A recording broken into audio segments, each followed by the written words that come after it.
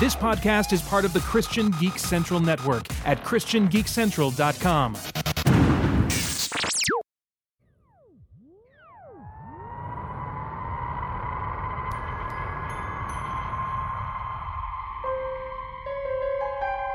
Episode 366, Shadow and Substance, Twilight Zone episodes The Self-Improvement of Salvador Ross, and Probe 7, Over and Out.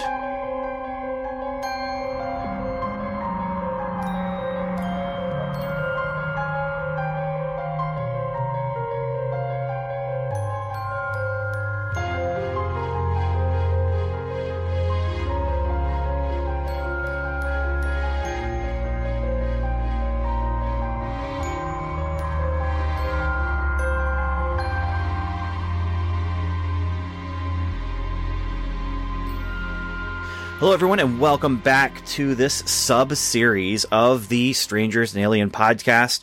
Strangers and Aliens, of course, is a podcast about faith and science fiction and fantasy. And this sub-series, Shadow and Substance, is about faithy themes found in Twilight Zone episodes. And here to join me for the latest and greatest episode in that sub-series of Shadow and Substance is Evan and Steve. How you guys doing? Good. How you doing? Now, Evan, I hope you don't feel too intimidated stepping into this series like this. Oh, well, with a series that has such a pedigree as this one, it is a little intimidating, but I think I'm up to the challenge. So we started this series way back in 2013. That's when we started the Shadow and Substance Twilight Zone sub-series that we were doing. And in that time, the quality for this series has pretty much stayed the same. Yeah, for steady. Very, very steady. And of course, we're being very facetious because we only did one of them. But, Evan, last week we were talking about some stuff and we're like, well, what should we do some episodes about? And Evan said, I've been binging Twilight Zone. And I thought, well, hey, there's something. And so... Yeah, whatever the most recent season that Evan had been watching. I said, what have you been watching? And he said some season 5 episodes. So I said, let's each, both of you grab a season 5 episode that you like and we'll talk about those. So I thought they were season 1. Were you watching Netflix on CBS All Access? No, I was watching on Netflix. And really? Yeah, they have everything on there except for season 3, I think, or season 4. One of the seasons is missing. Yeah, that's the season with the hour-long episodes. Oh, okay. Yeah.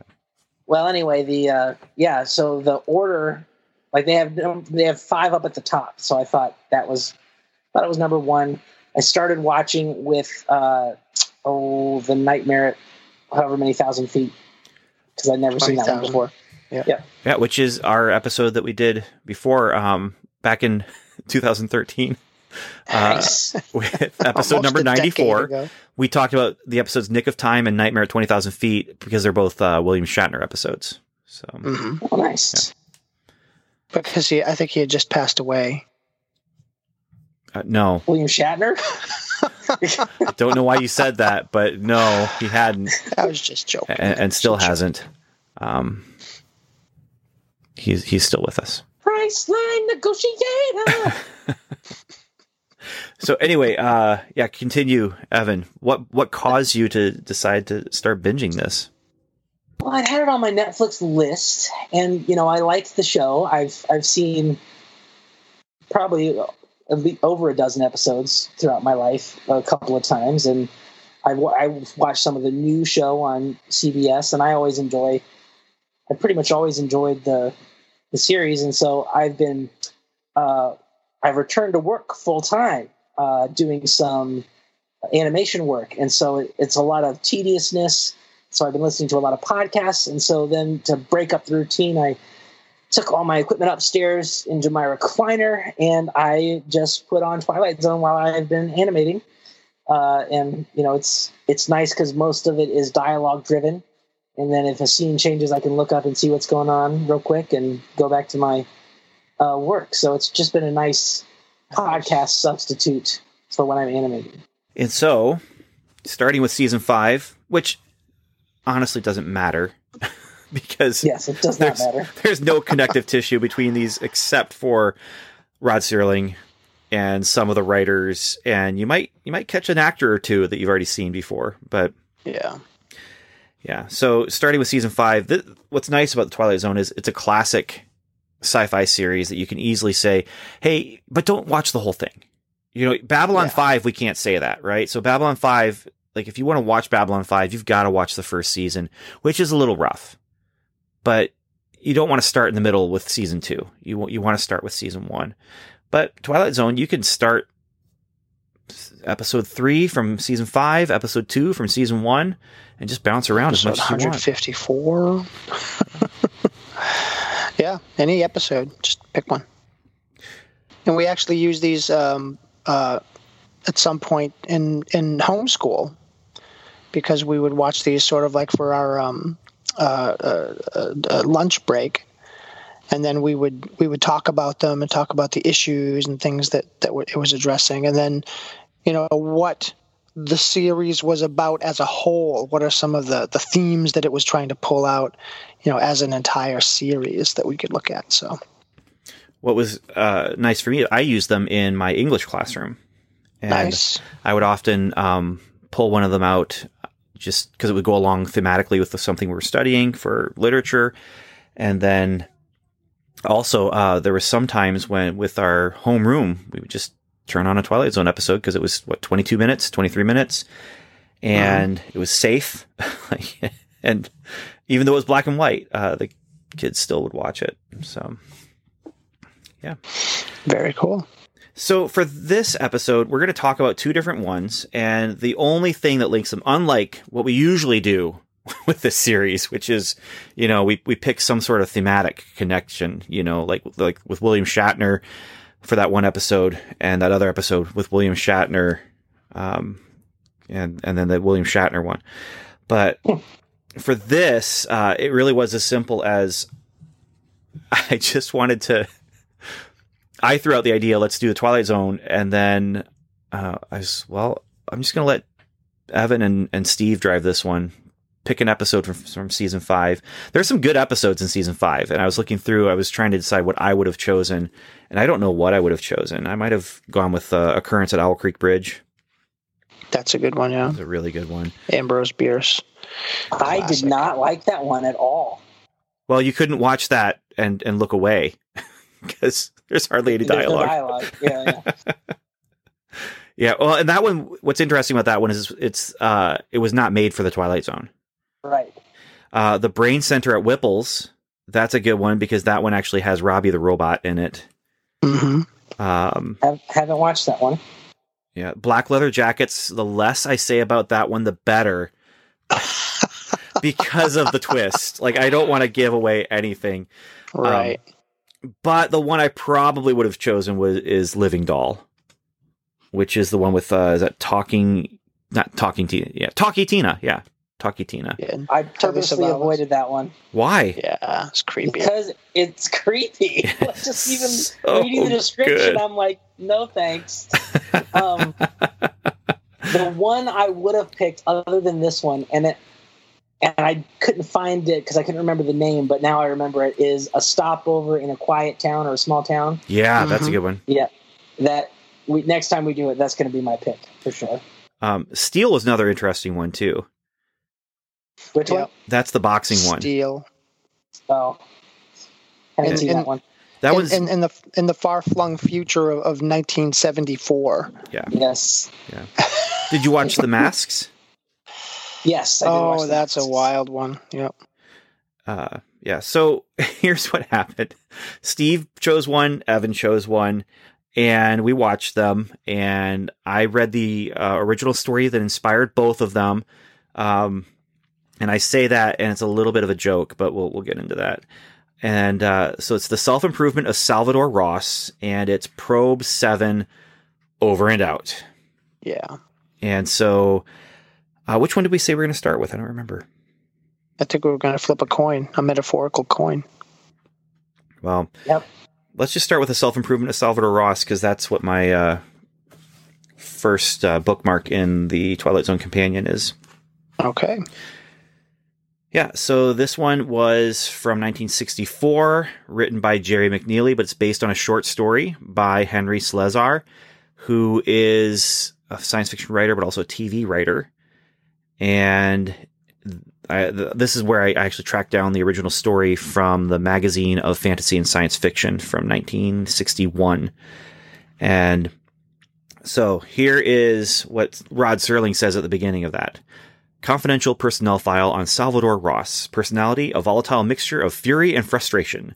Distinguishing physical characteristic, a badly broken hand, which will require emergency treatment at the nearest hospital. Ambition, shows great determination toward self-improvement. Estimate of potential success, a sure bet for a listing in Who's Who in the Twilight Zone. In the Twilight Zone. So that's actually kind of funny because the inciting incident here is he gets so angry at his wannabe girlfriend's dad that he punches the door, her house door, and has to go to the hospital overnight because he broke his hand on the door. Because they had to keep him overnight. This is in the 1960s for a broken hand. Imagine like breaking anything and going to like you breaking your leg and going to the hospital and having them keep you overnight or something. Because they had to set the cast. That's what they said. I didn't go so far as to research to find out, like, would you really... They couldn't just do it then? The doctor wasn't there. He'd already gone home. I guess. Maybe it was just a different time in the world. It definitely was a different time. Took multiple days to set a broken bone. So in the original story, it actually starts with him just falling off something at work and falling 15 feet and breaking his leg. Ouch.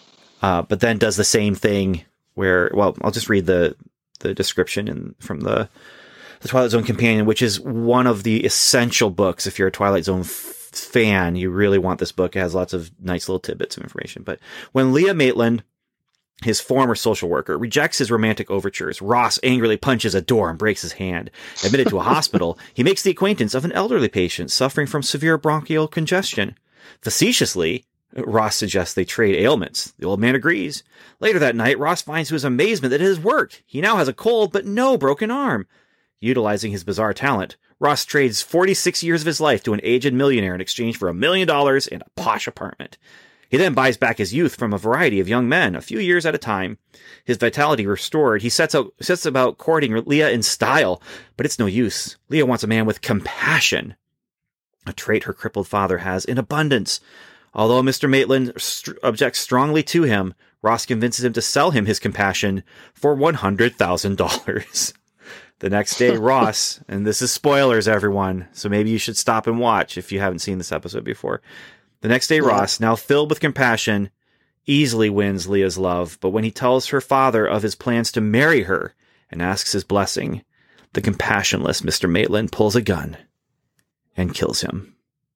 And then Rod Serling says, the Salvador Ross Program for Self-Improvement, the all-in-one surefire success course that lets you, I don't know what this phrase means, that lets you lick the bully, learn the language, dance the tango, and anything else you want to do, or think you want to do, money back guarantee, offer limited to the Twilight Zone. And I just realized lick the bully means beat up the bully.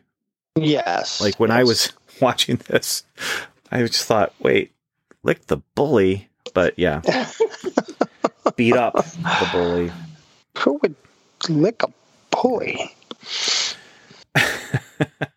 So here's one of the problems with the Twilight Zone Companion is if there's not a lot of interesting information, it just the listing is limited to this and then some like review critique kind of stuff.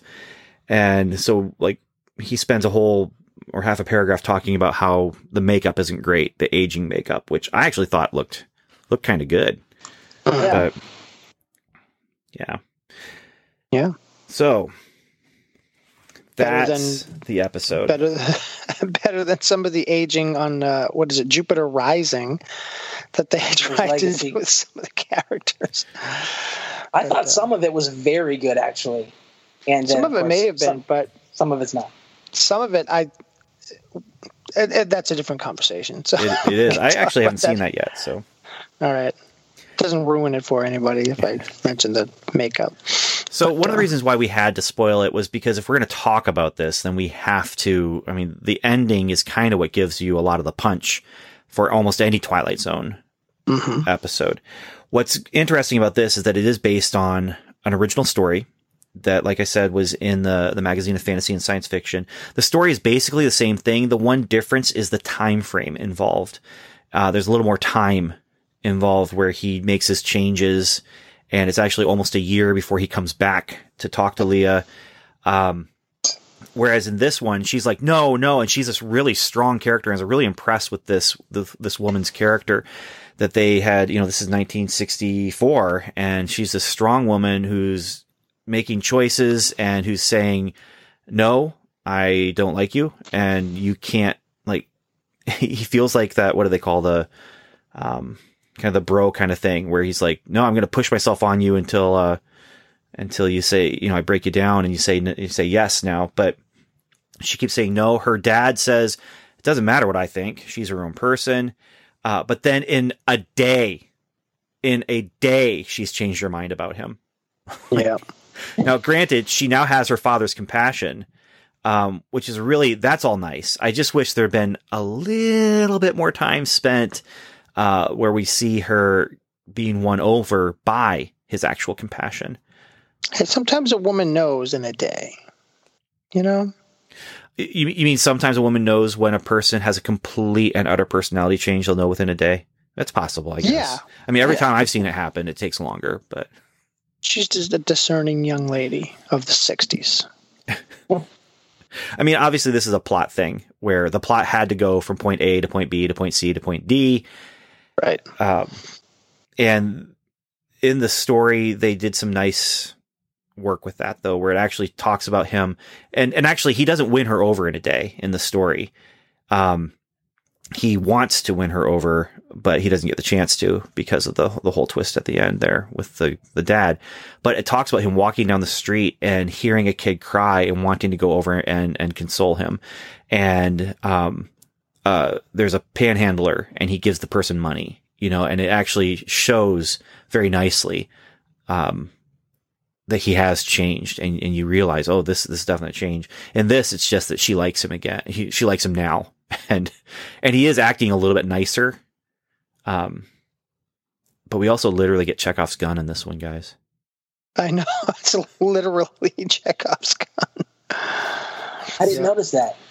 Well, they were talking about his time in the war where he got hurt. Oh, when he's got it on the wall. Yeah, they're literally Chekhov's gun. If you put Chekhov's gun on the wall in Act 1, you got to use it in Act 2. And I wasn't expecting that. And this is one I'm not sure if I watched before. I don't know if this might have been the first time I've seen this one. Huh. I'm not sure. I just don't remember it. And yeah, but as soon as Dad came to the door at the end, the door opens, he's sitting there, he puts his hands under his blanket. And because his hands are probably cold. No, because there's a gun under the blanket. That's the moment where I'm like, well, what's going on here? What's going on? I didn't pick up on any of that. It was. I was very surprised when he pulled out the gun. I'm like, oh man, this escalated quickly. Because like the guy, what's his name, the main character, Sal. Yeah, when he is compassionless, he's not killing anybody. Like he maybe gives off a hint of that he wants to get violent, but he never actually does, except to that door. Well, let's talk about these personality changes, definitely, because let's start with the father. He doesn't like Sal at all, and it's clear he doesn't like Sal, but he's always very respectful to him. You know, and I'll hear you out. I'll listen. Okay, fine. You know, I'll hear you give me this ridiculous thing. And one of the things I really liked about the teleplay and the episode, not the story, is he says, I have an offer to make you. I want to buy something. I want to buy $100,000 to buy something you have that I want. Totally thought he was going to say, I want your daughter and I'll give you $100,000 for her.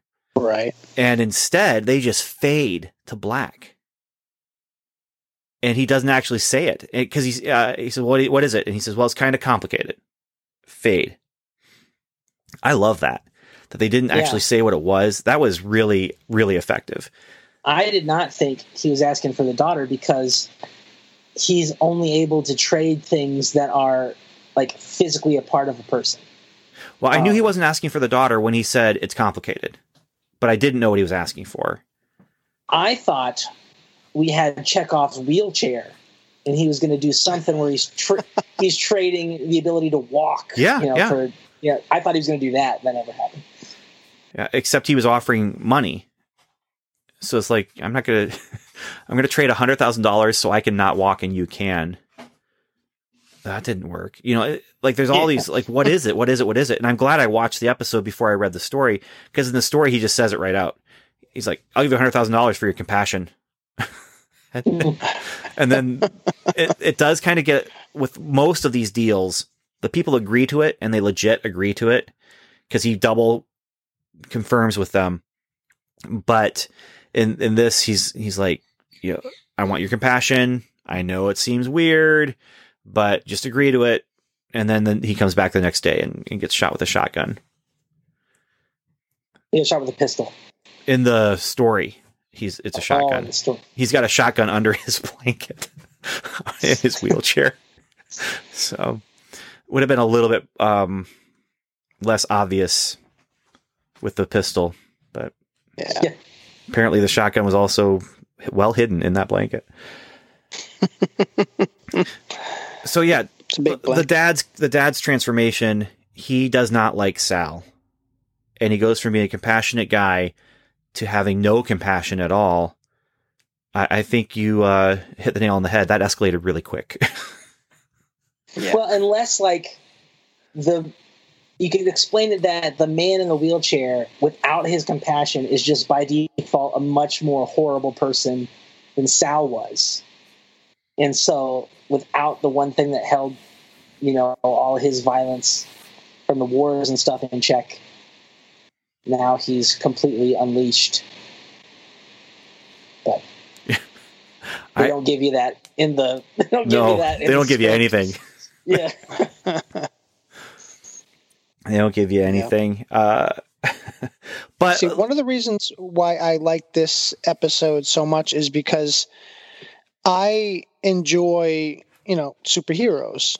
So whenever I see a story where I'm like, with just like a slight tweak, this could have been a superhero story. And instead, it's a tragedy.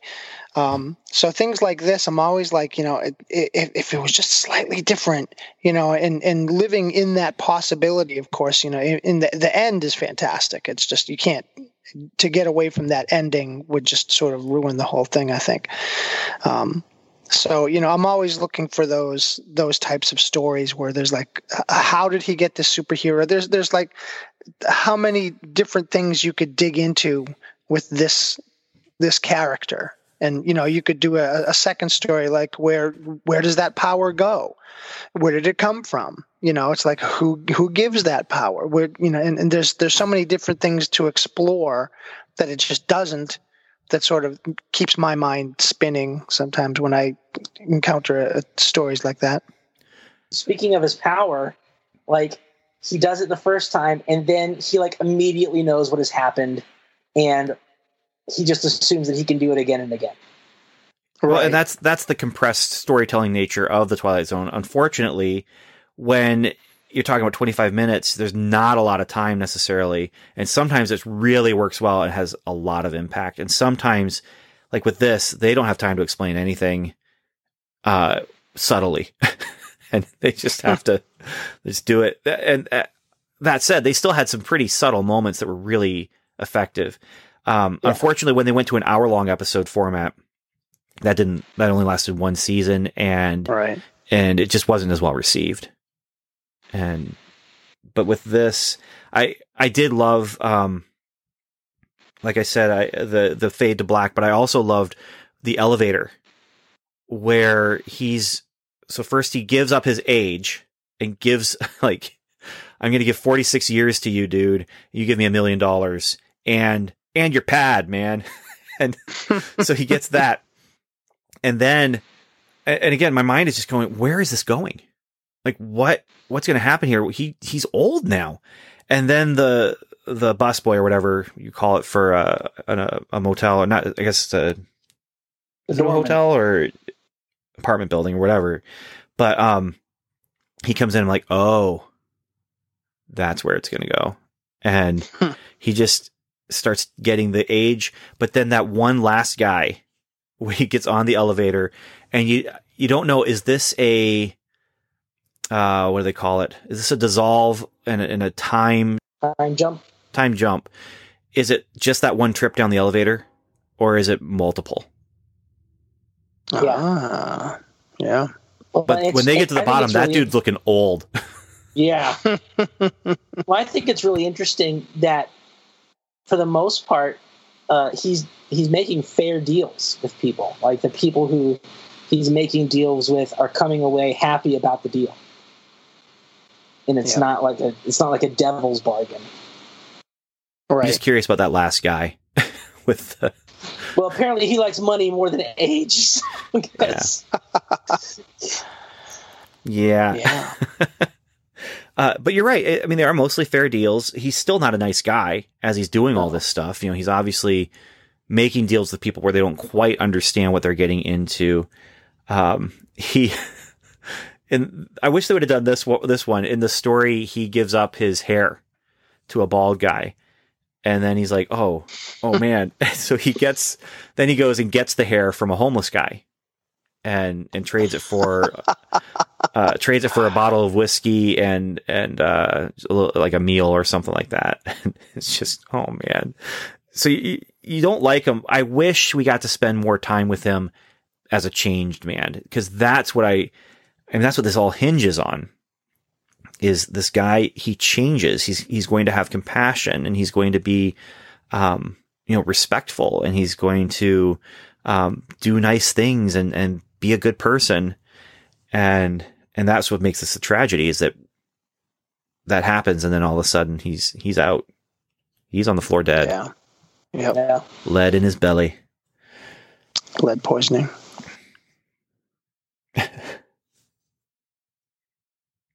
So, anything else with the self-improvement of Salvador Ross? Because I think there is some stuff we could talk about as far as like real change. Well, it also reminds me of other literary characters. I think H.G. Wells did a story like the Man Who Could Do Anything or something like that.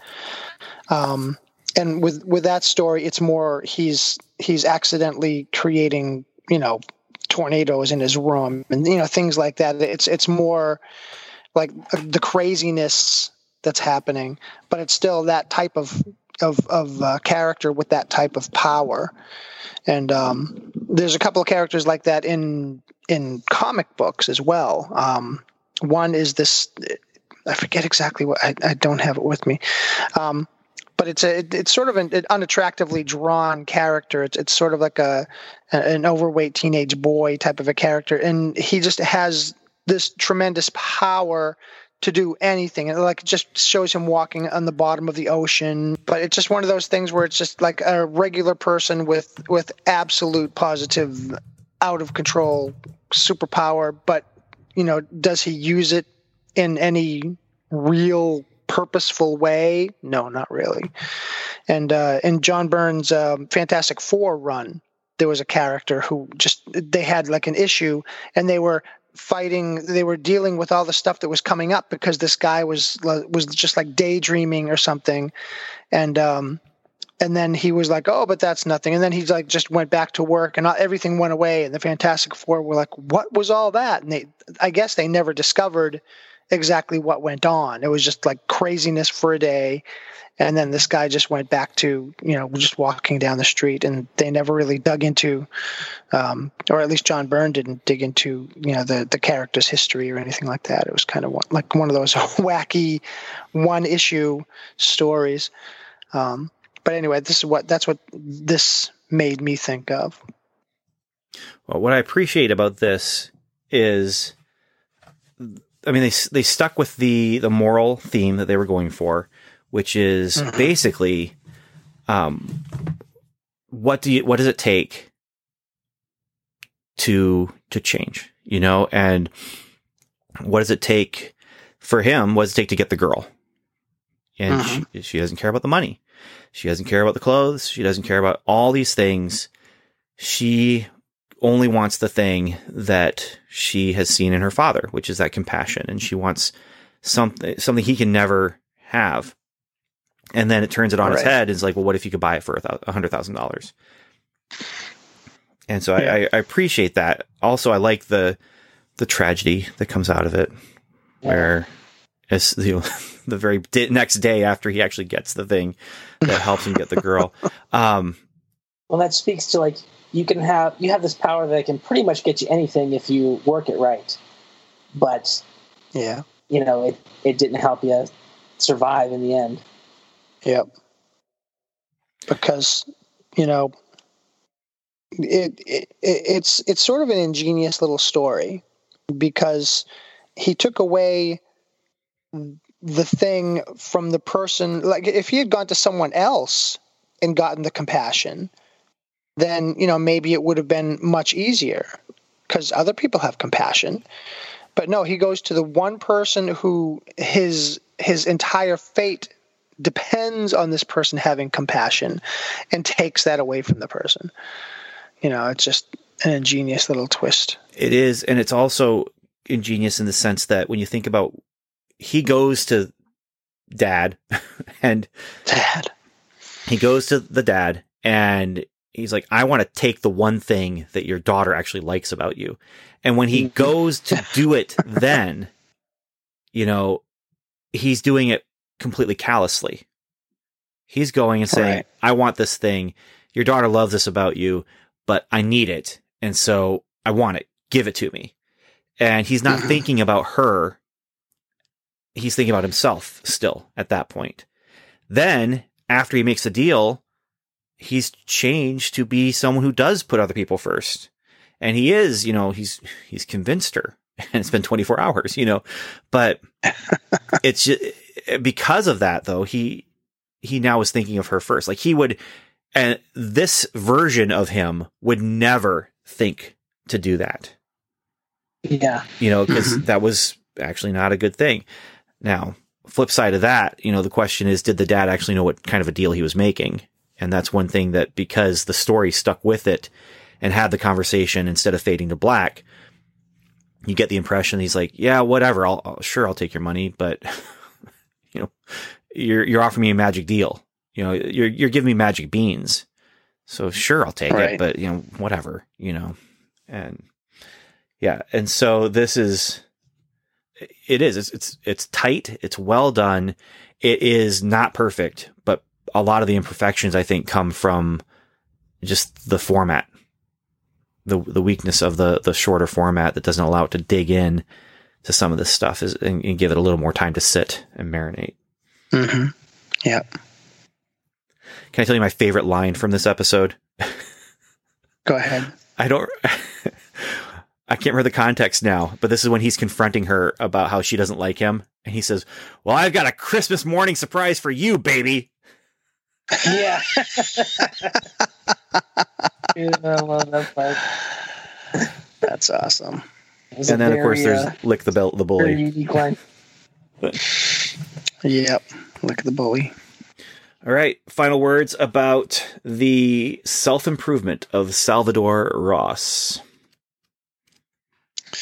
Yeah, if you go for self-improvement, if you're the one who thinks you can make the change in yourself, then think again, because true change only comes from God creating that change inside you.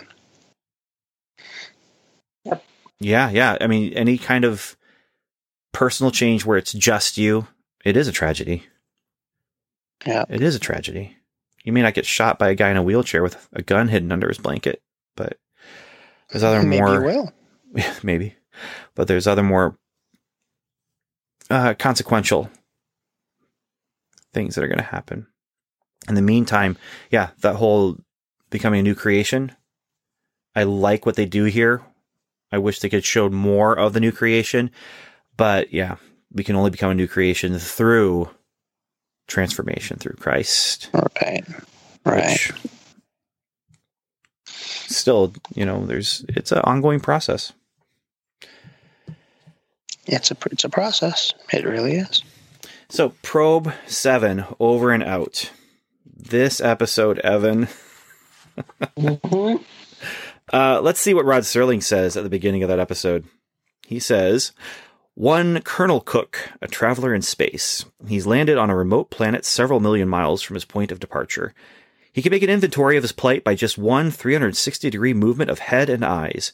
Colonel Cook has been set adrift in an ocean of space in a metal lifeboat that has been scorched and destroyed and will never fly again. He survived the crash, but his ordeal is yet to begin. Now he must give battle to loneliness. Now Colonel Cook must meet the unknown. It's a small planet set deep in space, but for Colonel Cook, it's the Twilight Zone. And then this is what Mark Scott Zickery says for his synopsis. After Probe 7 crashes, Cook receives a transmission from home telling him that a nuclear war has destroyed his planet and that Cook, therefore, is stranded permanently. Exploring outside his ship, he discovers a footprint. He invites whoever made the print to come out and be friendly, but all he gets for his trouble is a rock hurled at his skull. Eventually, however, the stranger does emerge. She is Norda, a space traveler, the sole survivor when her own planet went out of its orbit. The two of them will start new lives together on a first-name basis. His is Adam. Hers is Eve. As for the planet, Eve gives it a name. Earth. And then Rod Serling says, do you know these people? Names familiar, are they? They lived a long time ago. Perhaps they're part fable, perhaps they're part fantasy, and perhaps the place they're walking to now is not really called Eden. We offer it only as a presumption. This has been the Twilight Zone. And they also eat something that is it's Selpa, which spelled backwards is apples. Almost. So here's the one really interesting tidbit of information from the book. The script arrived. This is according to William Frog, who is worked on Twilight Zone. He said the script arrived and it was 45 pages. I said, Rod, it's a half-hour show, pal. You, of all people, know we can't use more than 30 or 32 pages. He said, don't worry, just cut whatever you think we don't need. There were these speeches that went on and on for pages, so I remember taking 10 pages out of the script and it didn't affect it in the least. Wow. Wow. Yeah. Yeah. So, Evan, you didn't know this. You couldn't know this. This is one of, if not my most hated episodes of The Twilight Zone. Wow. Yeah. I liked the twist. The twist got me. It did? Yeah. It got me. Because obviously it was going to be Adam and Eve, but I thought it was like, it's a sci-fi retelling of Adam and Eve on a faraway planet, and they're going to restart the human race there as Adam and Eve.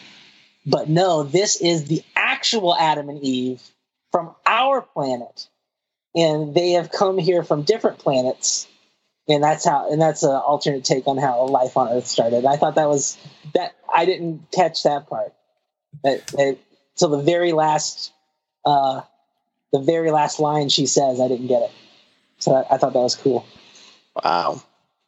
Yeah, it's interesting because this trope exists in both iterations. There's it's really Adam and Eve, and then you have it's the Adam and Eve idea, but now we're using that as in a completely different setting, and we're just saying it's quote unquote Adam and quote unquote Eve for this planet or for this timeline or whatever it is.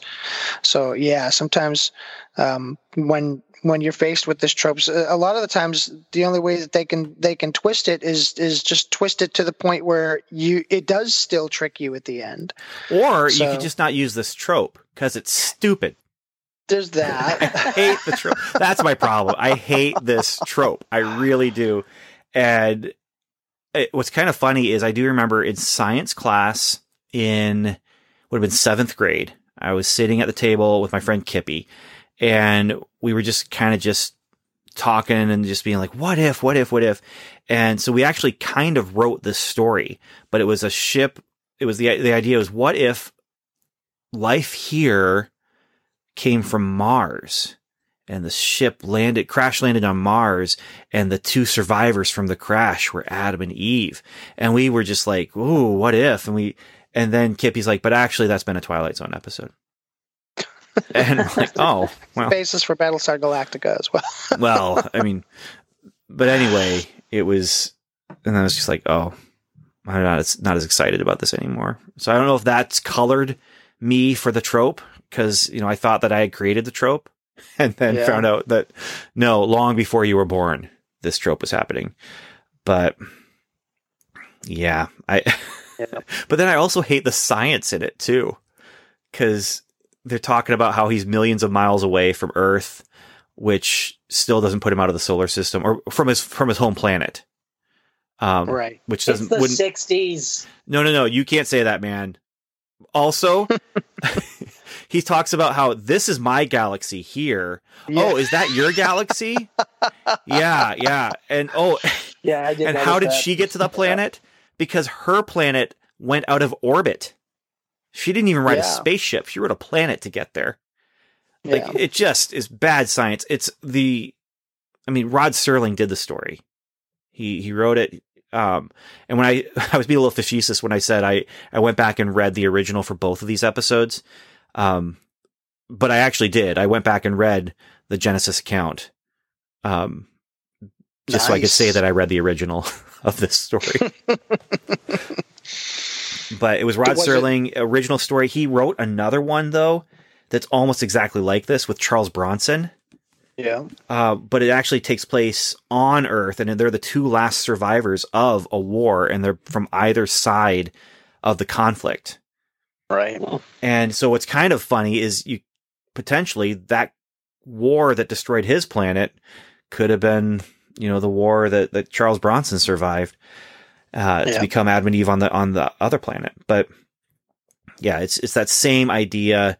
I'm just not a big fan of the whole, because the science doesn't work. There's so many things about the science that doesn't work. But let's just talk about current human genetics. Right? Like, I get I get the whole thing where, Adam and Eve were perfect, unfallen. Yeah. And so the idea of the way genetics works and the way population can spread and stuff could be different. But these people in this story, Probe 7 over and out, these 2 people are not unfallen Adam and Eve. And so... No, but they're not. They're from different planets. So there's no way that they share any of the same genetic traits. So but their children will. Yeah, so did Adam and Eve's. The problem is when you have the same mutations in your genetic code and you're that close together and you remarry and reproduce, it has a higher likelihood of those mutations coming together in a way that will cause deformities. We have to keep Adam and Eve out of this conversation, though, because they were... I'm not talking about Adam and Eve. Well, you just did. You just brought them up.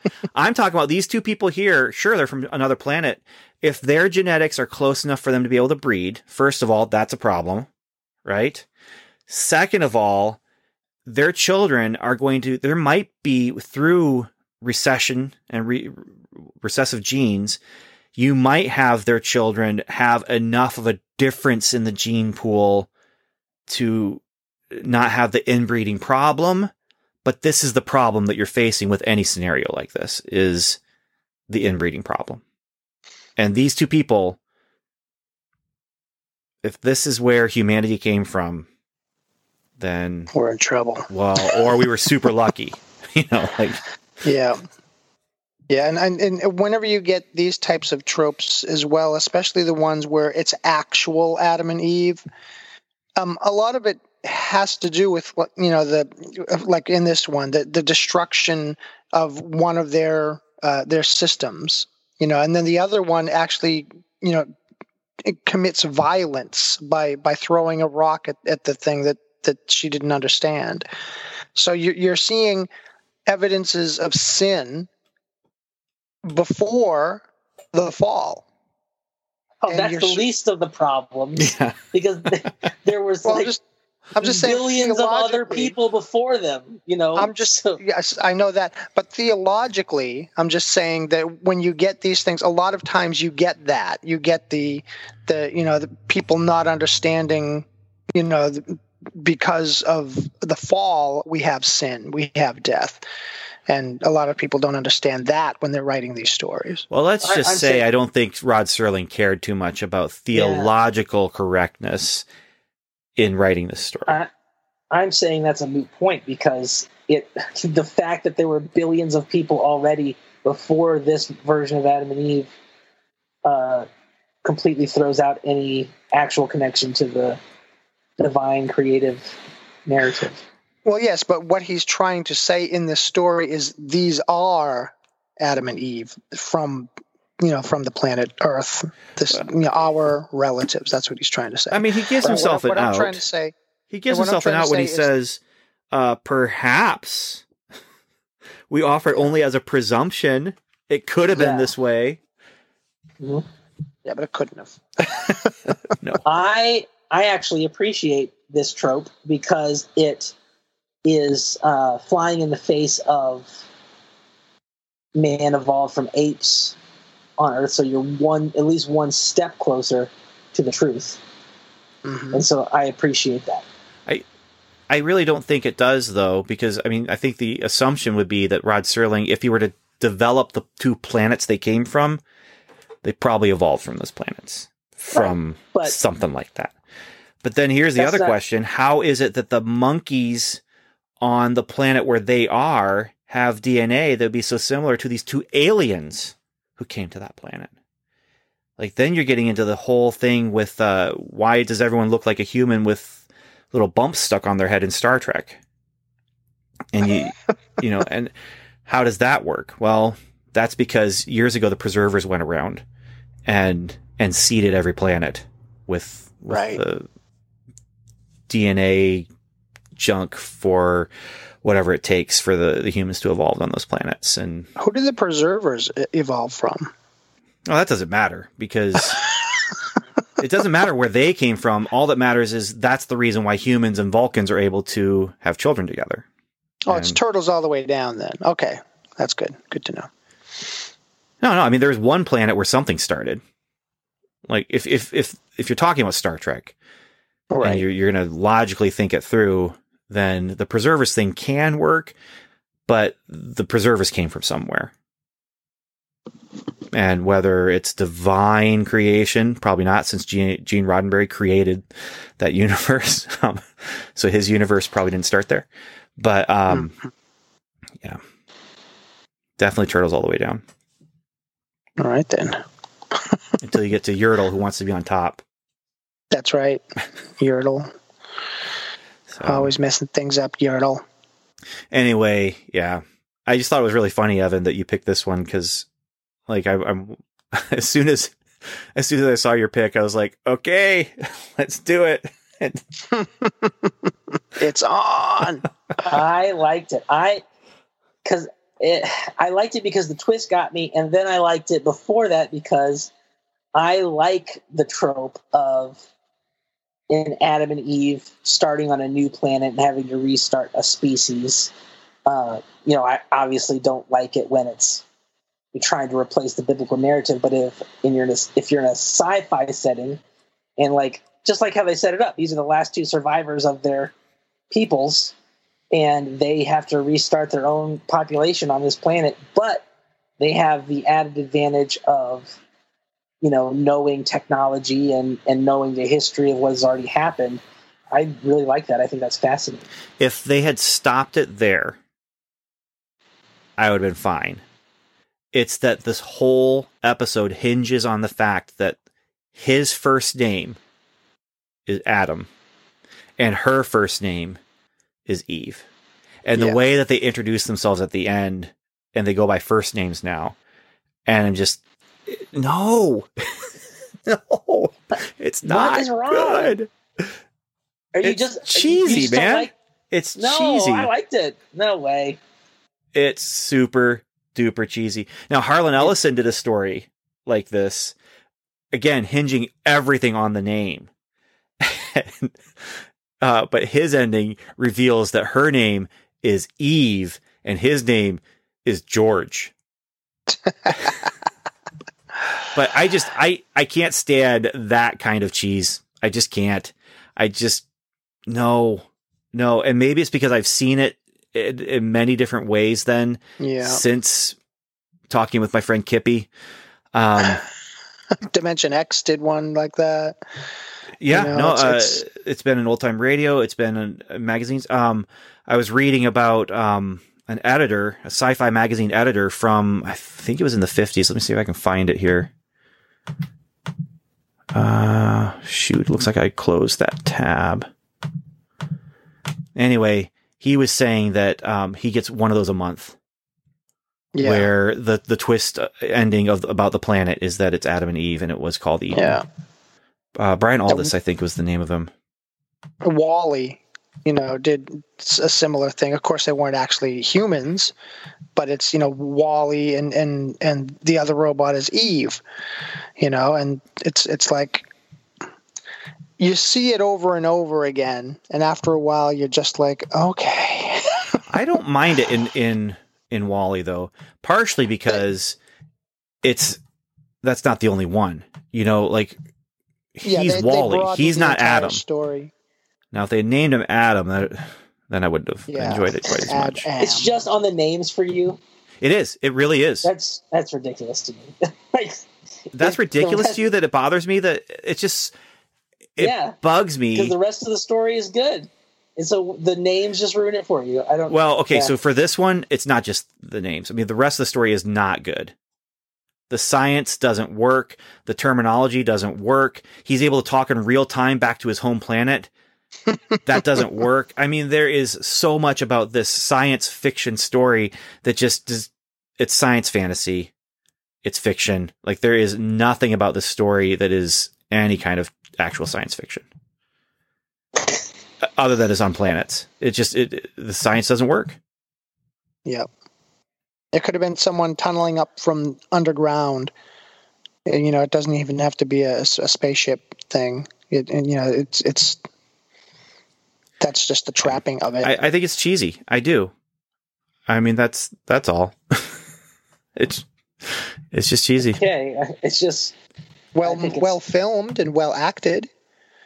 Yeah, no, they said their lines, and you guys are comparing this to Star Trek, and you're calling this cheesy. I feel like they're on par. Star Trek's cheesy.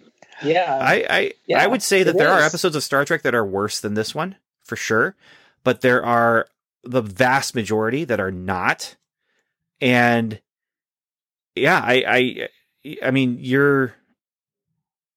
it is on par sometimes. Spock's brain worse than this, easily. But at least they've got their distances right and did a little bit of research, like. It's like when Scotty in episode 4, he's like, "I've come millions of miles, not thousands of miles." That's my issue. That's my problem. Problems, I should say. The other thing I don't like about it, and this is me personally too, is I'm not a big fan of fictionalizing, especially to suit a pagan purpose, Adam and Eve or the Bible, and I definitely agree with that. And so, this kind of goes along with Alien Covenant, right? Again, it's got a seeding thing where they're seeding the earth for life. Aliens come to the earth, seed it for life, and then they leave. They had a whole subplot that they took out of that movie. I think we've talked about this before, where the intention was that the engineers created the xenomorph aliens to put on Earth to punish humanity for killing Christ. Well, and the reason they're doing that is because Christ was an alien. So they created life on Earth, and then realize things are going so bad. So they send one of their own to Earth, and the Earthlings, as this person comes from space to preach love and peace, the Earthlings crucify him. And that's why the engineers hate humanity and want to destroy humanity with these ugly, crazy, acid blood aliens. And so those kind of stories, they just, it sticks in my craw a little bit. It's rewriting history. Yeah. Yeah. And a lot of times they're taking God out of it, like when any most of the David time and Goliath story where David wins because he was clever, or all that. I mean, you're just taking, it's sad when you do that type of stuff, because they don't get it at all. Right. Speaking of David and Goliath, I don't remember if I've talked about this with you guys before, but I love the idea. First of all, obviously David had great faith that he was going to be able to go into this battle and win. I don't think he quite had any idea of what he's going to be able to do to win, though. He went and got 5 stones. He thought he was going to get off 5 shots. And and first of all, he didn't need to. He only needed to get off 1. But then I'm thinking he thinks he's going into battle. He's going to get 5 shots at this. But yeah, it was just 1. One of the interesting things is that Goliath, in the Bible, it says he had 4 brothers that David and his mighty men, I think, took care of. And I'm sort of like, so those other 4 stones probably went for those 4 brothers. That could be. I do want to hear, Evan, because I thought maybe one of the reasons why you chose this was because I know you've written that book about Eve. Yeah. Was that? It wasn't really an inspiration. Okay. All right. It's just the twist got me. Like, I like it when the twist gets me. And so did you not I see didn't it coming? You didn't know that it was going to be Adam and Eve at the end? No, I did not know it was going to be, their names were going to be Adam and Eve and the planet they were on this earth. I did not know that. Okay. I thought this was just a straightforward Adam and Eve type story. Like, have you guys ever seen the movie Knowing with Nicolas Cage? No, but I've heard of it. Well, they do something similar. Well, I can't spoil it. So they'll do something similar there. So I've always been intrigued by that sort of thing. Is that the one where you can kind of see into the future, and that's where he finds a document that somebody has written years ago that predicts every mass death that's going to happen in the next 50 years. So that is not the one that I'm thinking of. So no, I haven't seen it. You're thinking of Next. Yes, that's it. Yes, I haven't seen that one. I don't remember much about it other than they did some good stuff where he's able to see, I don't know, a few minutes into the future. And so he's able to kind of see every single possibility that could happen and then just choose the right one. Nice. And they show it well. That's what I remember about it, is whatever that sci-fi conceit. I don't even remember why he can do it or how, but wherever it came from and however it worked, they really did a good job showing it. And cool. Yeah, it was neat. Well, if you guys get HBO Max again, there's an excellent episode of the Batman animated series where it's an original concept just on this show, and it's a guy who can travel back in time 14 seconds. And so it's this like middle-aged man is just owning Batman, Robin, and Batgirl, because every time they stop him, he just goes back 14 seconds and does the right thing to get out of their, crosshairs. And it's really cool. Wow. Yeah. It is kind of cool. That'd be still be tiring though. Like, yeah. I mean, I'm looking at it myself and thinking, 14 seconds after a few hundred dodging the fist. Well, unless when he goes back in time, his stamina returns to what it was 14 seconds ago. That could be. I mean, it's time travel already. Yeah. So, yeah. All right. So this has been our episode about Twilight Zone, and I think the linking connective tissue is sin nature. even Yeah. though Probe 7 kind of forgets about sin nature. Again, I just thought it was so cheesy that they stop and frame the frame with the apple. Like, what is that meant to symbolize? That does not thematically fit anything they've done with that whole episode, other than it's Adam and Eve, so they have a fruit, and it's called a selpa, and so it's apples spelled backwards. I didn't even make the apple connection. Yeah. I just thought they were talking about stuff. Well, they're standing there An holding, apple. like, she takes the apple down from the tree and then extends it over to him and hands it to him. And again, rewriting history. So Adam and Eve in that great place, and she gets the fruit. She hands it over to him. And again, thematically, I'm just like, what are they trying to say here? It's nothing more than, and you know what? Here's my problem, maybe, Evan, and I don't know if this will explain it better for you. It's nothing more than them being clever at this point. Mhm. They're being, I was so clever that and they're going to have fruit, and it's going to be an apple, but it's not going to be an apple. Yeah. I wasn't even thinking about any of that. I was just along for the ride. I didn't even make a connection. Because, like I said, until they said at the very end that his name was Adam and she named the thing Earth, I was like, ah. This is after that, though. After they do all that, then they walk over to the tree and get the fruit off the tree. And she takes it down. She gives it to him. He takes it. Of course, there's no snake there. And of course, they're not naked. And of course, God's not there to miss their walk in the morning. Right. But yeah. Yeah. I do want to know, like, well, okay, is there some deeper message they're trying to say? And I don't see it. Other than maybe the deeper message is there is no sin. There is no serpent. You know? Yeah. My deeper message that I took away from it was, if I was watching this with an unbelieving friend, I could transition into a conversation about the actual story. You could. And it'd be this conversation we just had. Like, Yeah. here's what's different. Here's what, yeah, absolutely. Yeah. And if nothing else, they did put that on TV in front of millions of viewers Yes. who could have thought about it and talked about it. Yeah. But I mean, you could have done it with my episode and, drawn out the whole thing with sin and death and This has a more direct connection to the Bible, though.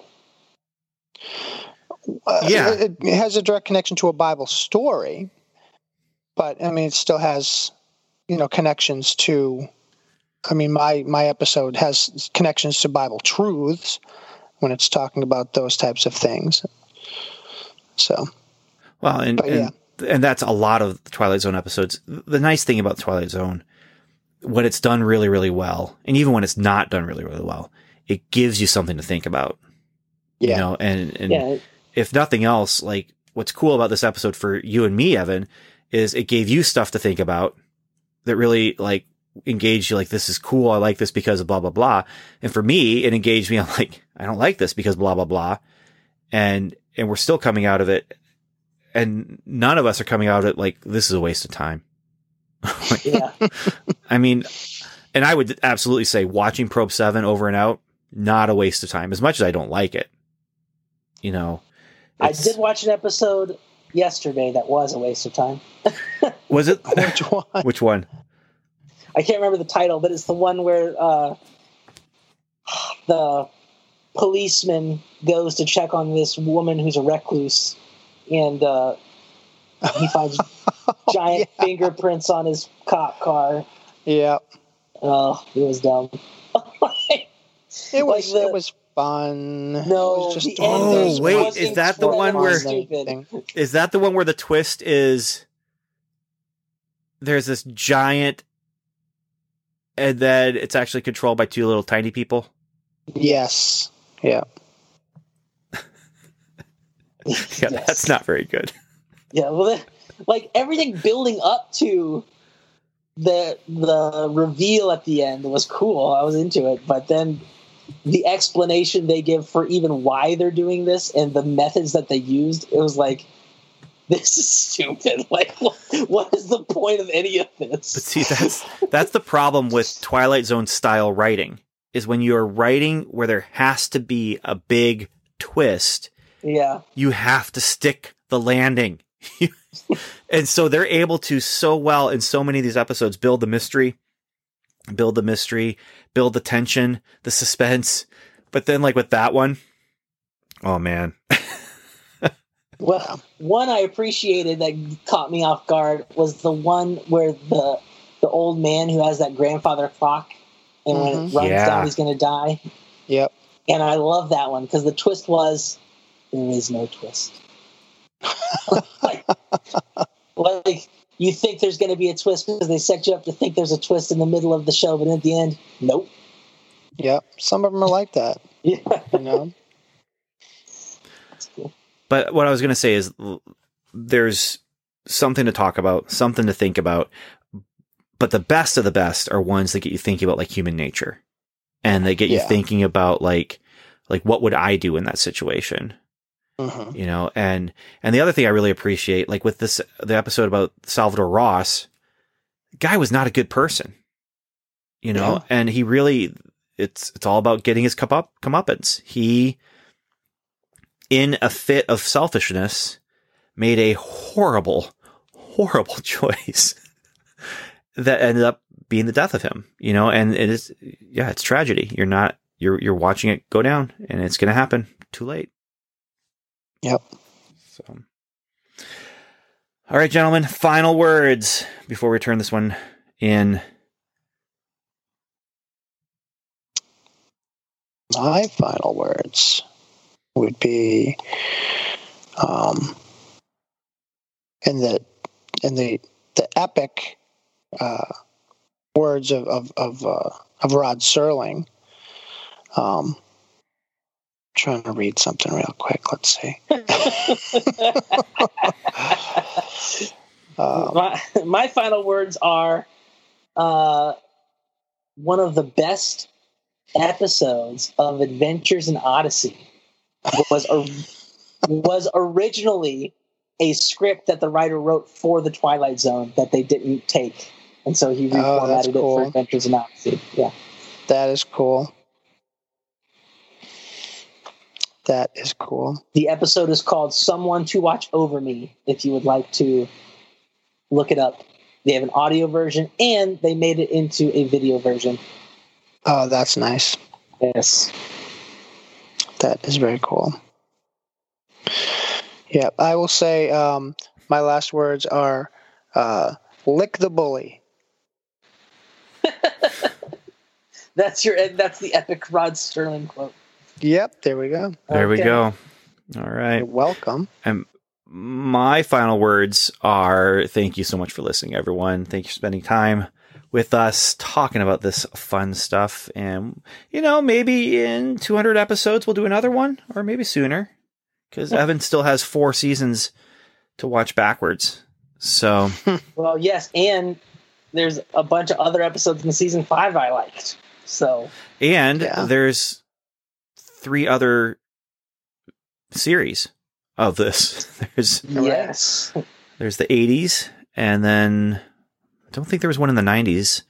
Yeah, there was the one with Forrest Whitaker, 2000s, and then there's the one with Jordan Peele, and then the movies. And movie. Wasn't there a second one? No, they just did the one. Maybe I'm thinking about Creepshow. Yeah, that's a different thing.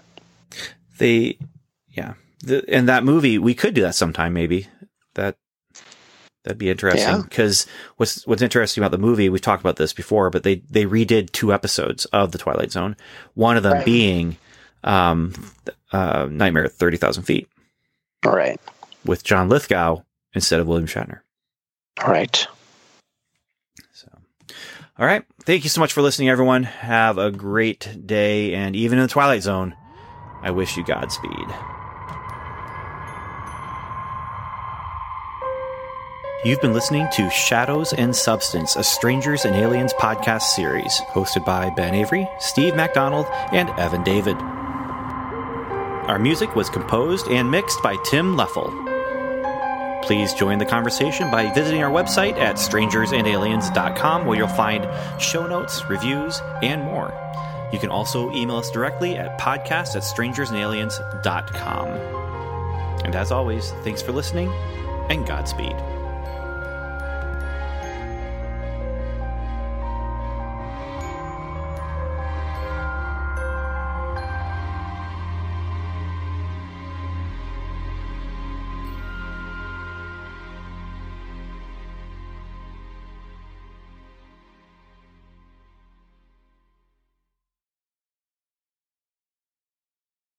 I just realized lick the bully means beat up the bully.